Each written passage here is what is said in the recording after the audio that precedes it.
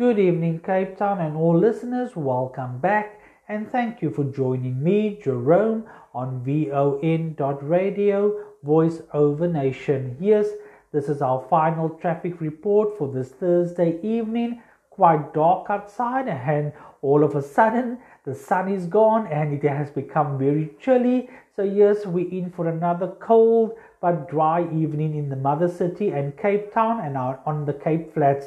Glad to report there are no major traffic incidents or accidents on our road.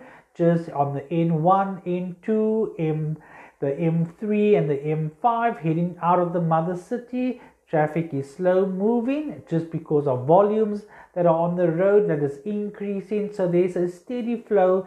And I do encourage everyone, make sure that your lights and headlights are switched on and keep a safe following distance. Yes, just besides the road works that we've had today, everything is clear, and everyone, please stay safe. Take your time to get home.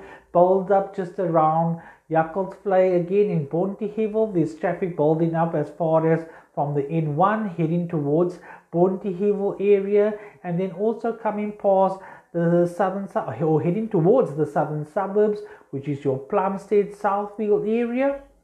There is some backup on Prince George Drive, so please take your time, and be cautious as you travel home and journey home safe.